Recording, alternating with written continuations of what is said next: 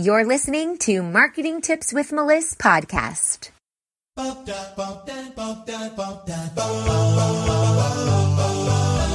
Welcome to Marketing Tips with Melissa podcast. And now your host, Melissa Jakubovic. Hey, everybody, and welcome to my page. I'm Melissa Jakubovic with Melissa Marketing, and you're listening to Marketing Tips with Melissa podcast, or maybe you're tuning in on YouTube or on Facebook. But today we're talking about how to reduce your ad budget. Now, I speak to a lot of clients all the time, and something that really comes up very often is the complaint or the misunderstanding around needing an ad budget to begin with. They call me up, they want to start their ads, but they don't realize that they actually need to have an ad budget in order to produce ads. It seems like a very logical thing, right? You need to run ads, you need to have an ad budget. But people are very tight with their money in the ad budget. And this is a huge mistake because you need to have an ad budget in order to put ads out. And the way that you become visible in front of your audience is to get in front of them. So running ads is a great way to get in front of your audience. And if you don't have the budget to put behind the money, to put behind your ads, then you're not getting in front of your audience. So you might have a great product or a great service, but nobody knows about it. And that is a huge mistake. So I just wanted to give you a few tips today to let you know how you could reduce your ad budget. And I'm sitting in my car here because I wanted to sit outside. It's a gorgeous day, but there's wind, and I don't like wind, so I'm hot in my car right now. You might see some cars driving by, or you might hear that. Okay, so number one, you gotta pay to play. You gotta pay to play. So you want to run your ads, you gotta pay. Now, a smart business owner is going to have ad budget as part of their overall business budget. That is a huge component of running a business. So if you don't have an ad budget, you're doing something wrong right off the bat. Now, if you're just starting out, I would recommend taking 10% of your profits and putting them towards ads, because it's very important that you're building up that ad budget. And the amount of money that you spend on your ads is directly related to how fast you grow. So that is something to take into consideration. If you're trying to sell an online course, an $1,000 course, let's say, and you want to make $10,000, well, you might need a $25,000 budget in order to achieve that goal. There's a whole ads calculator that we use here at Melissa Marketing to calculate how much ad spend you need based on the cost of your product or service, how many people that you want to sell it to, and what your goals are. And I have done another podcast on that before, so you can go check that out. But you need to be realistic. And if you don't have an ad budget, then you're not going to be able to have ad spend, and you're not going to be able to get visible in front of your target market. So number one, you want to target your ideal customers, the people who are most likely to buy from you. If you're going to turn on a Facebook ad and just shoot it out to the whole entire world because everybody needs your product, then your cost per click, your click-through rate, it's going to be way more expensive. You're going to be throwing money away. Your leads could cost upwards of $10 per lead. And we want to keep that budget down much lower, like around the $3 mark per lead, depending on, of course, what you're offering. Different things, different objectives, all that needs to be taken into consideration. But when you are running ads to a wide audience that is not niche, it's not specific, you are wasting money, because Facebook is going to show your ads to everybody, which will cost you money, and only the people who are interested in your ads are going to click. But if you show your ads to your ideal target market, you'll have a much higher percentage of people that want to click, that want to buy your stuff, that want to participate in your offers. So you want to make sure that you're really targeting a very niche market in your Facebook ads, because that will reduce your ad spend and your cost per lead. It will not be $15. It'll be more like $2 or $3. So you want to make sure that you're targeting only your ideal clients. Those are the people that are most likely to purchase your product. Now, a lot of times I hear people say, but so many people can purchase my product. It's good for this age group. It's good for this gender. It's good for this location. And that might be true, but I would say to split test, because you only want to run ads to the lowest hanging fruit, the easiest people to target, the ones that are most likely to purchase, because that's going to keep your ad spend down.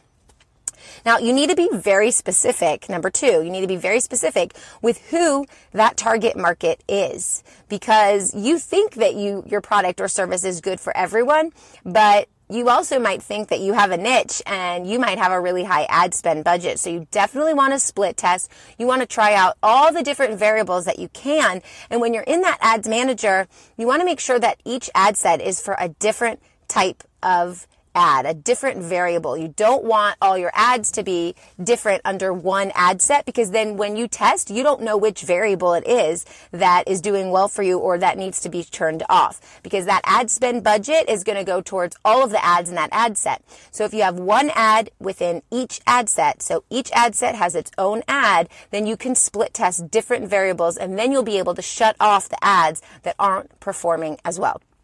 And you need to know what problem you're solving. So that copy that you're using is really important. You want to speak on their pain points. People are driven by their emotions. So you're either going to be talking about pain or pleasure. And you want to speak to them about what their problems are and how you can solve them. And you want to word it in a way that's conversational, but also is really driving that point home that they have a problem and you can solve it. And if your ad copy isn't strong, your ads are not going to work as well. They're not going to be clicked on as often. And therefore, you're going to have a higher click-through rate, a higher cost per click. And it's going to be very expensive for you. It's going to drain your entire ad spend budget. Now, number 3 is a really great strategy, and it's a tripwire. If you don't know what a tripwire is, it's like you trip over a wire. It's one little step before you get to the main thing. So what I like to do on my sales funnels is we'll offer a freebie on the homepage. The second step of that funnel is your thank you page. Now, on the thank you page, that's a great opportunity to offer something at a small price point. And the reason why you do this is for a few things. Number 1, once a customer, a prospect, a client, whoever has purchased something from you, even if it's $3, $7, $20, something very low, once they've purchased something from you, they are more likely to purchase from you again. They've already invested in you. They've already made a commitment that they're interested in your brand or what you're offering. And so it's very easy, or easier, I should say, to offer them a bigger price point after they've purchased something small. So you want to offer something small on that thank you page.